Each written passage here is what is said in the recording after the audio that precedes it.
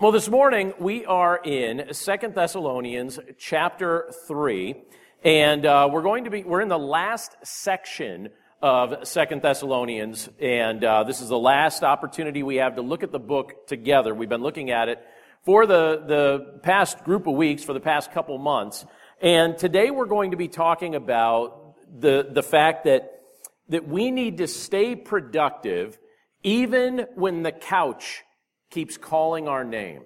Now, what do I mean by that? What does it mean to stay productive even, and you've experienced this, right? Because my couch from time to time calls my name. And I look at it and I think, is this a good time to respond to this call? Or do I ignore this call right now?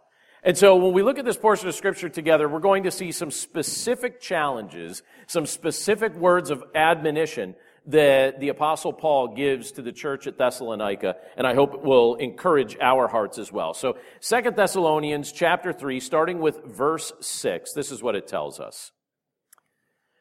Now we command you, brothers, in the name of our Lord Jesus Christ, that you keep away from any brother who is walking in idleness and not in accord with the tradition that you received from us. For you yourselves know how you ought to imitate us, because we were not idle when we were with you, nor did we eat anyone's bread without paying for it, but with toil and labor we worked night and day, that we might not be a burden to any of you. It was not because we do not have that right, but to give you in ourselves an example to imitate. For even when we were with you, we would give you this command: if anyone is not willing to work, let him not eat. For we hear that some among you walk in idleness, not busy at work, but busybodies. Now such persons we command and encourage in the Lord Jesus Christ to do their work quietly and to earn their own living. As for you, brothers, do not grow weary in doing good. If anyone does not obey what we say in this letter, take note of that person and have nothing to do with him, that he may be ashamed. Do not regard him as an enemy, but warn him as a brother. Now may the Lord of peace himself give you peace at all times in every way. The Lord be with you all. I, Paul, write this greeting with my own hand. This is the sign of genuineness in every letter of mine. It is the way I write. The grace of our Lord Jesus Christ be with you all. Let's pray. Lord, thank you so much for the teaching of your word, and thank you for the fact that over the past group of weeks, we've had the privilege to go through the book of 2 Thessalonians together, looking at the different things that you communicated to the church through the Apostle Paul, things that applied in the original context that they were first spoken, but things that apply to us as well. And so, Lord, we pray that you'd teach us, that you'd instruct us as we look at this last and final section of the book of 2 Thessalonians. We pray that we would understand this idea of truly what it means to be productive for your glory, because we know that there are a lot of voices out there calling us in a different direction. And obviously that was something that the people of Thessalonica were wrestling with, but we wrestle with it as well. So we pray that you'd speak to us now, and we thank you for this privilege to be able to start off our week looking at your word together. And we pray this all in Jesus' name. Amen.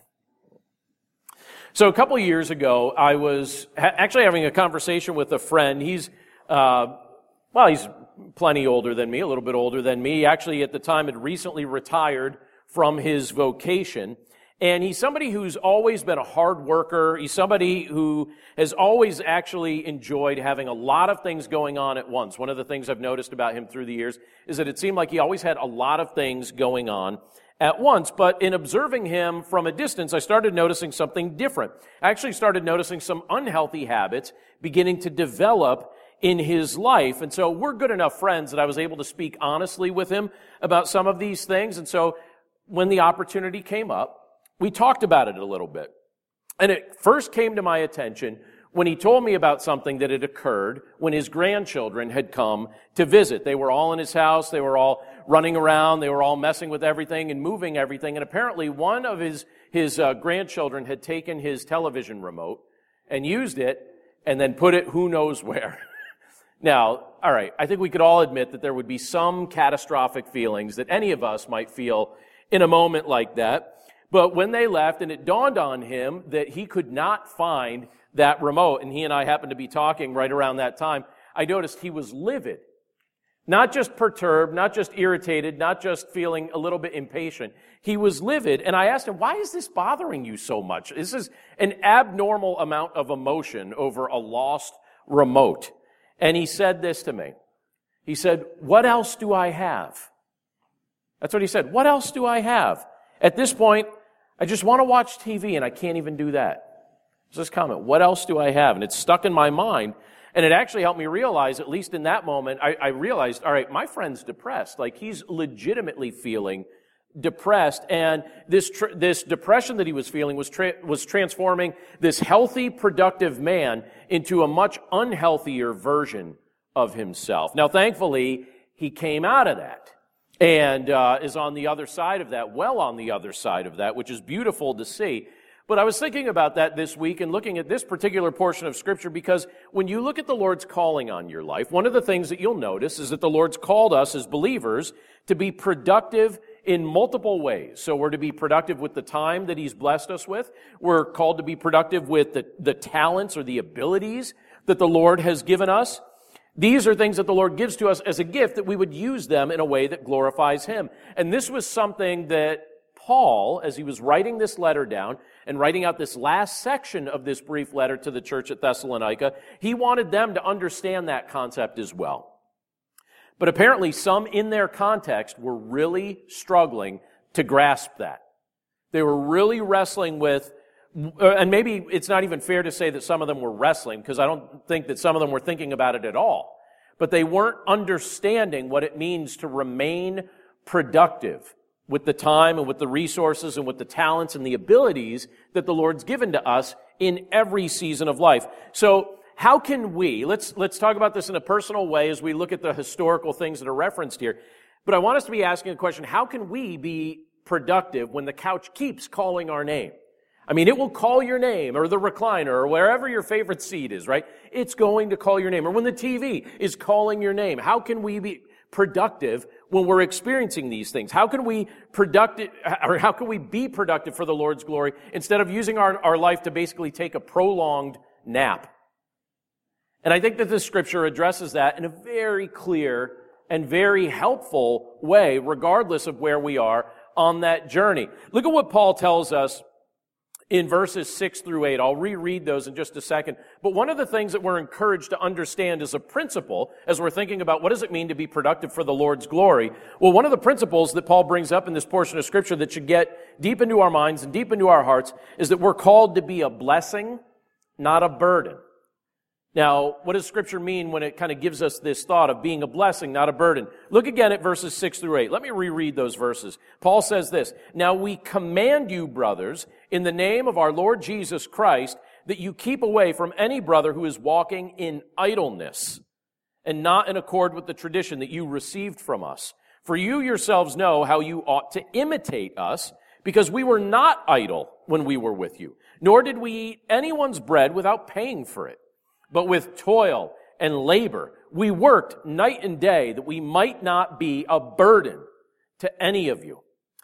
So you probably noticed this when we were going through our study of the book of 1 Thessalonians, but in his first letter to the church at Thessalonica, which Paul wrote just several months prior to this one, these letters are on the timetable very close together. These are things that he addressed them twice in close proximity. But in that first letter that he wrote to the church at Thessalonica, Paul warned them not to be lazy. It was one of the warnings he gave them in the last chapter of that letter. And basically, if there were any idle brothers among them, the church, under Paul's instruction, was to challenge those brothers to repent of their laziness and get back to work. And that's one of the things that you'll see and we did see as we studied 1 Thessalonians together. You see that right in the last chapter. But for whatever reason, here we are in his next letter to the church, and we're in the last chapter of this one, and for whatever reason, it appears that there were still some people in that church that had not taken Paul's words to heart. So Paul elaborates on that a little bit further. He goes into a little bit more detail here. And in this passage, Paul challenged the church as a whole. He says, essentially, and I'm paraphrasing here, but he challenges them to stop socializing and spending their time with believers who choose to walk in idleness. He encourages them, you don't socialize with them. Don't be spending all your time with them. If they're going to walk in idleness, you need to take a little bit of a break from that relationship. And there was a twofold reason for doing so. First of all, it would be a form of social discipline for the lazy person. The lazy person would realize, hey, I think people are starting to not really carve out a whole lot of time for me like they used to. So it'd be a form of social discipline, social reprimand for the lazy person. But the other thing it would do, the secondary effect, is that it would help prevent the bad habits of the lazy people in the church at Thessalonica from rubbing off on those who had not developed those habits. And so Paul was trying to kind of have like a twofold benefit for the church, for the person that was the offending party, but also for those who still love their brothers and sisters in Christ. But Paul didn't want them to adopt some of those bad habits as their own. And we all recognize that the people that we live with in our day-to-day life have an influence on us, do they not? I mean, the people I know, the people I interact with most by choice, those people have an influence on me. The people you spend the most time with have an influence on you. Paul understood that concept, and he says, listen, I don't, if they're going to be so brazenly lazy, I don't want you spending all your time hanging out with them. You need to temporarily take a break from that relationship. And as Paul shared this challenge, as he stated these things, he did so as somebody with great credibility. Because think about the example that the Apostle Paul set for this church. And he reminds them of that in this passage. He reminds them of the example that he had set for them while he was with them. During his visit, Paul did not burden them financially. I find that very admirable. He did not burden them financially. Scripture reveals to us that Paul worked at his trade. Well, what was his trade? Paul was involved in tent making. And he would often fellowship with other tent makers as he would go area to area. And I believe that contributed to the relationship that he had with Priscilla and Aquila. They understood the same trade. And so Paul worked hard at making tents so that he would not have to be dependent on the people of Thessalonica to support him. And he even states here that he didn't eat the food of others without compensating them for it. I think he was actually going through the extra effort to make sure that nobody could accuse him of coming to that community and doing what he was doing just to get money from this group of people. He wanted to be a blessing, not a burden to this church. And he also wanted to make sure that under no circumstance could the gospel come into disrepute among them based on actions that he had taken. So he worked hard. Years ago, I had a conversation with a woman who was failing in health. Her health was failing her. It was through no fault of her own. There was absolutely nothing she could do about it. She had worked hard all her life. That was her reputation, hard worker. If you talk to anybody that knew her, they would say, this was somebody who was a very hard worker, very dedicated to serving other people. But now in her weakened state, she was relying on others for all sorts of personal care. And it never set well with her. And this is what she said to me. And I tried to encourage her heart when she said this, but this was her comment because I was not sitting well with her. And keep in mind, this is somebody that for years had taken care of others in this same state, but now she was in a state where she needed care from others. And she said, I feel like I'm being a burden to everyone. That was what got into her head. She said, I feel like I'm being a burden to everyone. Now, she wasn't a burden to others, but that's how she felt. Because it was very hard for her to flip the switch that sometimes you're providing care, but sometimes you need care.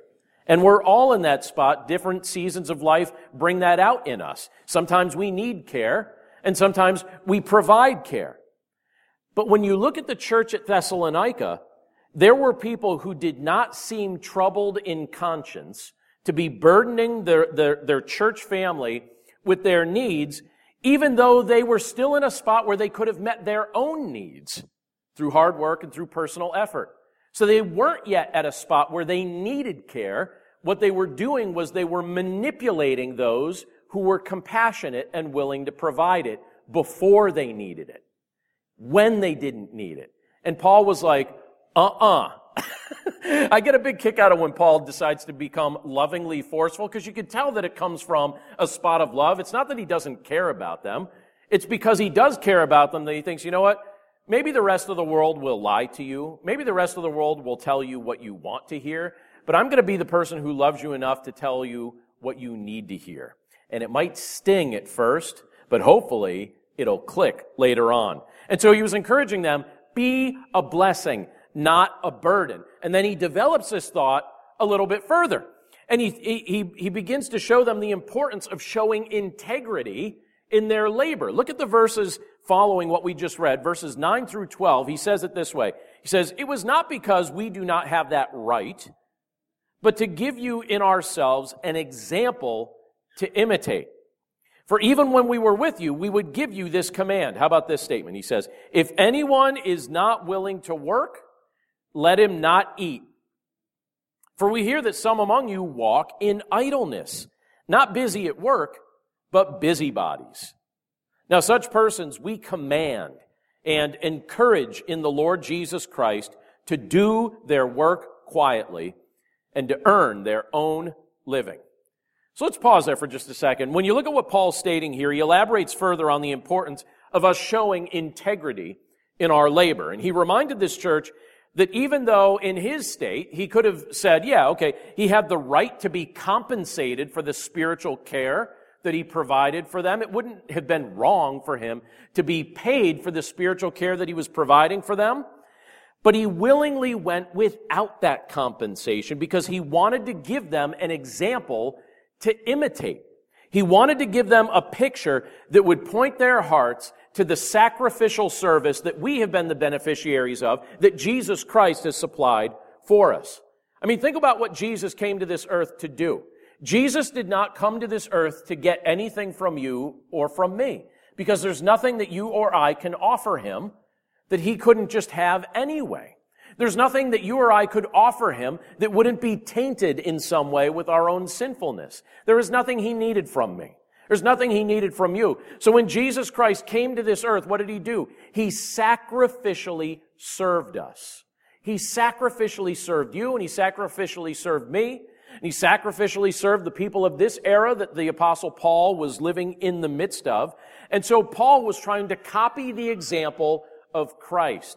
And he wanted to give the Thessalonians a visible example to imitate. As he copied Christ, he wanted the Thessalonians to be copying him. He wanted to give them a picture that could point their hearts to the sacrificial service that Jesus Christ had shown. And Paul wanted to make certain, and I already mentioned this already, but Paul wanted to make certain that the people of that city could never falsely accuse him of doing what he was doing because he was motivated by some form of dishonest gain. He wanted to make sure there was no opportunity to accuse him in that regard. But again, since there were those within the church that seemed to be ignoring the example of Christ's service, and they were also ignoring the direct teaching of the Apostle Paul, Paul gives them a very forceful form of instruction that would be very hard to misunderstand.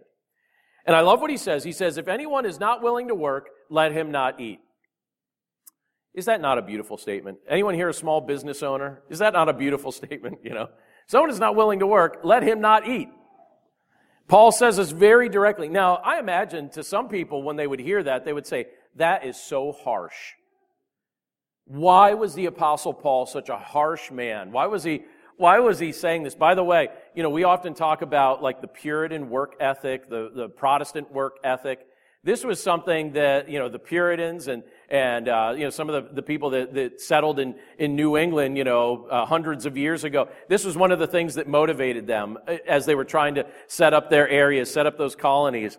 They were like, all right, if someone's not going to work, they're not eating. When you look at some of the background, some of the historical background on how they organized there, because they tried to do it a different way when they first arrived, and then they realized people were needlessly starving, because you had some people overproducing and other people doing just what the church at Thessalonica was doing. And so on year 2, they were like, here's the deal. If you don't work, you don't eat. Here's your plot of land. Here's your plot of land. Here's your plot of land.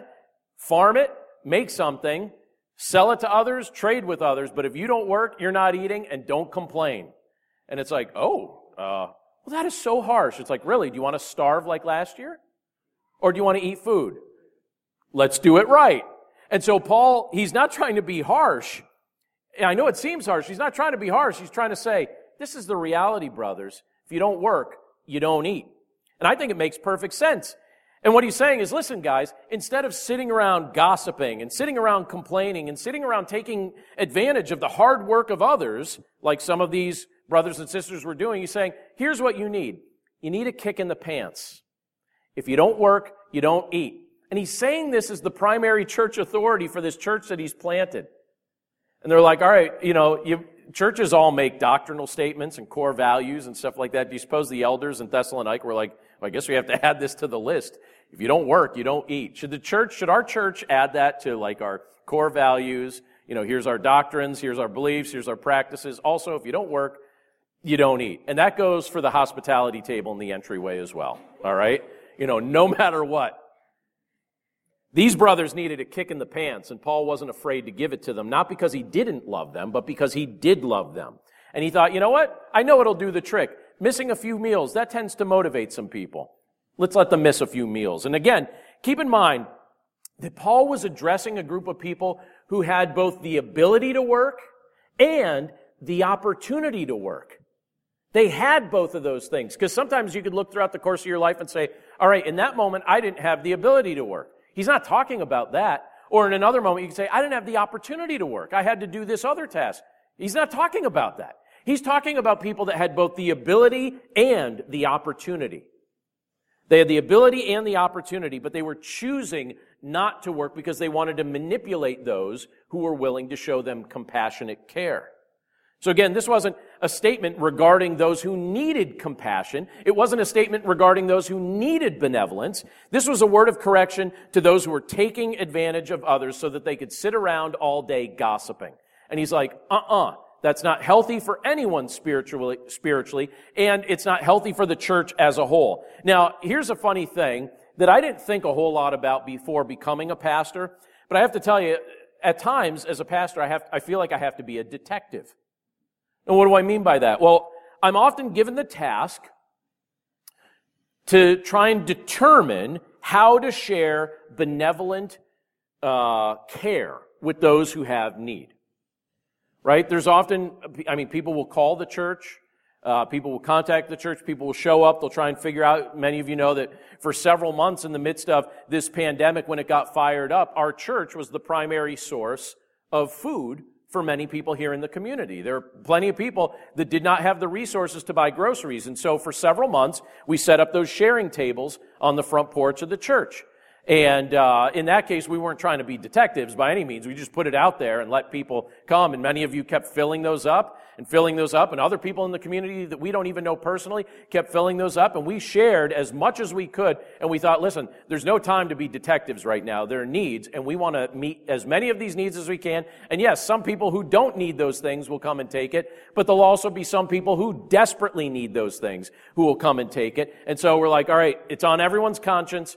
Come and take what you need. And if you know someone, the other thing we put out, if you know somebody who can't get out, come and get it for them and take it. And so we had some people that said, I don't have a need for myself, but my neighbor is a shut-in and can't get out of her house. Can I take some for them? We're like, take everything you need. And on the last day when we finally decided, okay, use of those tables had started to diminish as things started to open up again, we're like, okay, what we have left, we gathered it all up and we gave it to a woman who was in a spot where she couldn't provide these needs for herself. We just loaded her up with everything that was left. Now that's something that a church is happy to do. Weren't we happy to do that together? It made me happy every day to see our church family participating in that and to see people who don't even share our faith in the community joining us, and some people even stopping at the store down the road. And at the store down the road, I happen to know that one particular cashier who was working at the grocery store down the street would tell people when they were looking for, it happened to be my daughter, would tell people when they were looking to donate food, she's like, oh, did you happen to know the Core Creek Church down the street has a sharing table? And they're like, oh, well, wonderful. And so they'd put some stuff on the sharing table. It's good to have an insider, So we're like, all right, children, pandemic, infiltrate the grocery stores and fill up the sharing table. But regardless, sometimes I feel like I have to be a detective, trying to figure out who's lying and who has a real need. And sometimes it's very obvious that there's a genuine need. And other times it becomes clear that there are people who are just persisting in their laziness, and all they want to do is take advantage of compassionate people. And so, I'll try and be not super specific, but if you figure this out, it's not really a big deal. Let's see. Last fall. Seth, I didn't ask your permission to use this story, so forgive me in advance. Seth was preaching at one of our sister churches, and right before he started preaching, somebody came in asking for gas money with a sob story about how their car broke down and they didn't have gas money. And the people in the church looked at Seth and they were like, Seth, what do we do? And Seth's like, here's the deal. I'm your guest speaker. Like, why are you asking me to figure this out for you? So he figures it out for them. Well, then, a couple weeks later, they show up here. And Seth told me afterward, he's like, just so you know, that's the same story that they gave at the church I was guest speaking at. And I was like, noted. And guess what? They forget that they've made the rounds because they recently showed up here again. Same stuff. I'm like, you have got to come up with a new story. You've got to come up with a new story that can't keep happening to you over and over again. You've got to stop making that up, all right? And I have to admit that my attitude was more in line with what Paul conveyed in this passage the second time I interacted with them and felt lied to and deceived than the first time when I was still playing detective. There's no more playing detective. It's like, here's the deal. Work, get paid, buy things. That's the pattern. Don't ask other people who are working and getting paid to buy things for you when you have the ability and opportunity to do it for yourself. There will be a day when you don't have that opportunity, then it's fine. But prior to that day, stop lying. And stop trying to take advantage of people just because you know they're going to be kind and they're going to be compassionate. And so I have to confront that form of deceit regularly. In fact, one time, someone called the church here, and she had a sob story, and I said, let me just stop you right there. Other pastors in the area had warned me about this, and I said, I just have to ask you a question. I want you to be honest with me. Do you have a phone book in front of you, and are you just paging through the phone book, calling all the churches one at a time in the phone book? Long pause. Yes. I was like, okay, I'm going to ask you to stop doing that.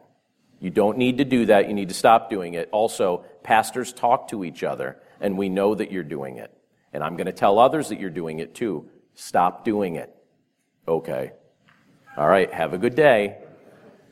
And Paul was basically, in their context, telling them, stop doing that to each other. So on the reverse, now that I got that out of my system, all right, that's been pent up for a while. Thank you for your patience. On the reverse, what does it look like from a positive standpoint for us to show integrity in the labor that the Lord has given to us? What does it look like? Because all of us have a task. It doesn't have to be a job. It doesn't have to be an occupation. There's a mission you've been given. So what does it look like to show integrity in the labor that you've been given? A while back, I happened to see a documentary on Charles Spurgeon. Are you familiar with Charles Spurgeon? One of my favorite examples in ministry.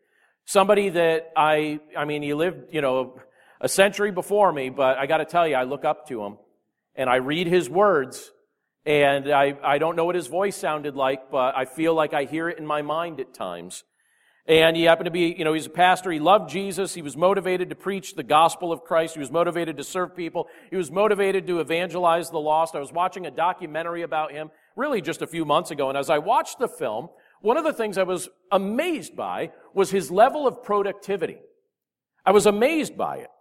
And I started taking notes afterward because I thought, while this is fresh in my mind, I want to write this stuff down for my own sake, but I also want to be able to share it with others. And I jotted down 6 things that stood out to me from that documentary of his life.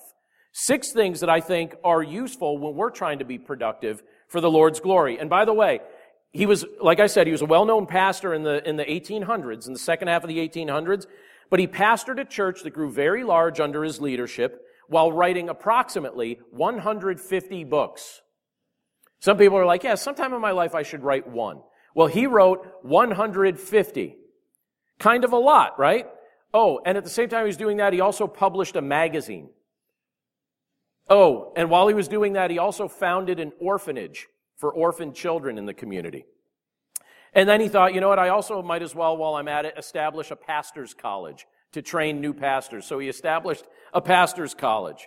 And he started many other Christ-centered ministries. And here's the thing, this is like 130 years later, 150 years later, And many of those things are still operating. So they were founded well and outlasted him by a century and a half already. And so I looked at that, I was like, all right, that is, obviously you can see the hand of God upon his life. That's not something you do in your own strength. But I thought to myself, all right, what can I learn from this man as far as productivity? Here are 6 things that I gathered from Spurgeon. I'm actually going to put it up on the screen here. And it's worth noting some of these, maybe even worth noting all of them. But here's a few things. First of all, Spurgeon was able to be productive because he understood what needed to get done. He looked at what mattered, what needed to get done, and he would avoid over-focusing on things that really didn't need to get done, or at least didn't need to get done by him. So he focused on what needed to get done, or maybe I could even say what he needed to get done, the big picture and the small picture. Then he made a point to create a schedule and keep it. He kept the schedule. He created a schedule and kept it. Meaning, if you called him and said, Pastor Spurgeon, what will you be doing 2 Tuesdays from now at 3 p.m.? He could tell you. He'd be like, Tuesdays at 3 p.m., this is what I do. And he kept the schedule. He kept it. Third thing he did was he eliminated sloth and time wasters from his schedule. So he noticed areas that tended to waste his time and areas where he was tempted to drift towards sloth. And so he said, all right, I have to eliminate those from my schedule. Otherwise, the things that I've committed to be part of or to lead won't get led or won't get founded or won't get established. So he eliminated sloth and time wasters from his schedule. And then number 4, and I think this is key, no matter what sphere of life you're operating in, this is so key. He surrounded himself with a team that helped him get things accomplished. I look at that in the context of our local church. Many of you know we have elders, we have ministry directors that oversee various departments. And sometimes people compliment the church, and I'll receive compliments from even other churches that are looking at our church as an example of different things. And I'll think to myself, pretty much anything good that takes place in our church, our elders and ministry directors, like I look at this and I'm like, these are people that are committed, like they're facilitating these things in such a way, and I think they make the whole thing look good. And what we've done is just surrounded ourselves with these people that have now built teams that are surrounding them, and it's like this team approach that goes several layers deep. And when you surround yourself with a team and you don't try and do everything by yourself, things actually get accomplished. 2 people can pull more than what one person's trying to do by himself. When another person's trying to do something by themselves, you combine their energy, get that synergy there, and all of a sudden it compounds the effect. So Spurgeon would surround himself with people who would help him get things accomplished. He wrote a whole bunch of books, but he didn't edit those books. He hired a team of secretaries who would edit these things. He would write, they would edit, and it would make him sound intelligent as he would then publish this material. 5, and this was also very important, so he'd be refreshed to do these things, but he would schedule time for prayer and rest. And regularly, so he's living in England, so there was a spot on the French coast that he would go to, and it had fresh air, and he would go, and he would spend some time on the French coast from time to time, a couple times a year, and he would just sit there for like a week or 2 and decompress, and he would pray, and he would get the tank full again, and then he'd come back to London and start all over. And then another thing, he and his wife were blessed with 2 sons, and he made it a point not to neglect his family. It's hard to imagine that in the midst of all the responsibilities he took on, that he was by the grace of God able to not neglect his family, but he did not neglect them. He stayed very devoted to his wife and very committed to raising his children, both of those boys, and they were grateful for him. But he was able to do that in part because he was surrounded by such a great team. And so they work together. And so I throw that out there because it inspires me. But if we're trying to be productive, we don't have to come up with how it looks. It's already been done. It's already been displayed for us. Jesus Christ gave us the ultimate display. Paul tried to copy the example of Christ. Spurgeon tried to copy the example of Christ and Paul. We're in the same spot. We can copy the example of those who have come before us and Christ who lives within us. Something else this scripture brings out, though, is Paul's trying to address this, because sometimes when you think about getting all this stuff done, you start to feel like, all right, am I just going to be exhausted? And he says this in verse 13 down to verse 15. He encourages us, don't grow weary in doing good. He says it this way, as for you, brothers, do not grow weary in doing good. If anyone does not obey what we say in this letter, take note of that person and have nothing to do with him, that he may be ashamed. But then he gives this caveat. Notice it. He says, do not regard him as an enemy, but warn him as a brother.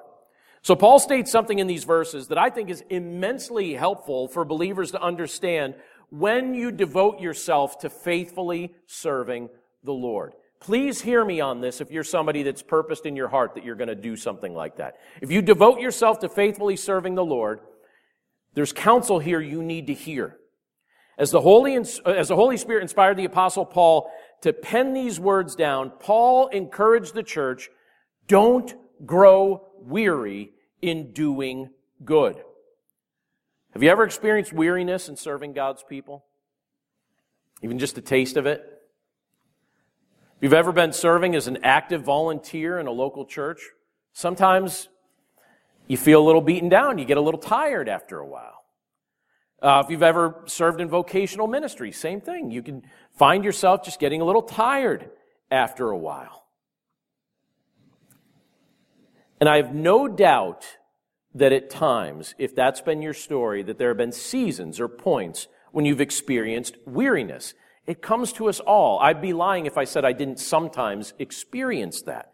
And it can be particularly wearisome when you're not only trying to do what the Lord's called you to do, but when you feel like you are carrying the weight for others who aren't shouldering the load. So it can be exhausting when you have to repeatedly admonish or warn believers who seem to value their own comfort more so than anything else in this world. And you have Paul saying, look, guys, he's talking to the church at Thessalonica, and he's saying, I understand how this feels. I understand what this is like. Earlier this week, two pastors that I've been friends with for decades, since my childhood, they both passed away. Two of them. And in fact, one of them will be driving up to go to their viewing this evening. And the interesting thing is they were both friends with each other too, and they passed away within 24 hours of each other. It's kind of fascinating when you think about your life and you think about that. Who would think that within such a short span of time, two friends would pass away? But their ministries began before I was even born.